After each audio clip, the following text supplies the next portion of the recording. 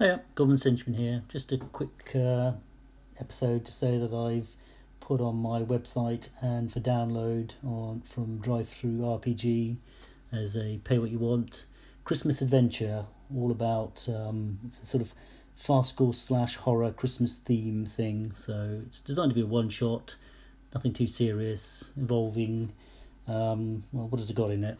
Might as well look it up on my page. Gosh, why did I get organised? I think I would know my own stuff. Oh yes. So we've got evil gnomes running a clandestine psychedelic mushroom harvesting operation. We've got a candy cane golem. We've got a gift wrap monster. We've got a giant putrid gravy spewing undead turkey. We've got a treant Christmas tree being held hostage with mimic presents, and running behind the whole thing, or well, actually not quite behind the whole thing, but relevant to this is a were reindeer cult.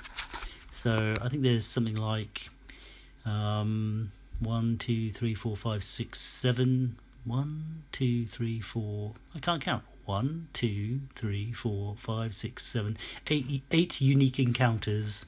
The dungeon's designed as a point crawl. So it's got some obscene puns in it for those who enjoy such things. Download it for free. It's just meant to be fun. All right, cheers.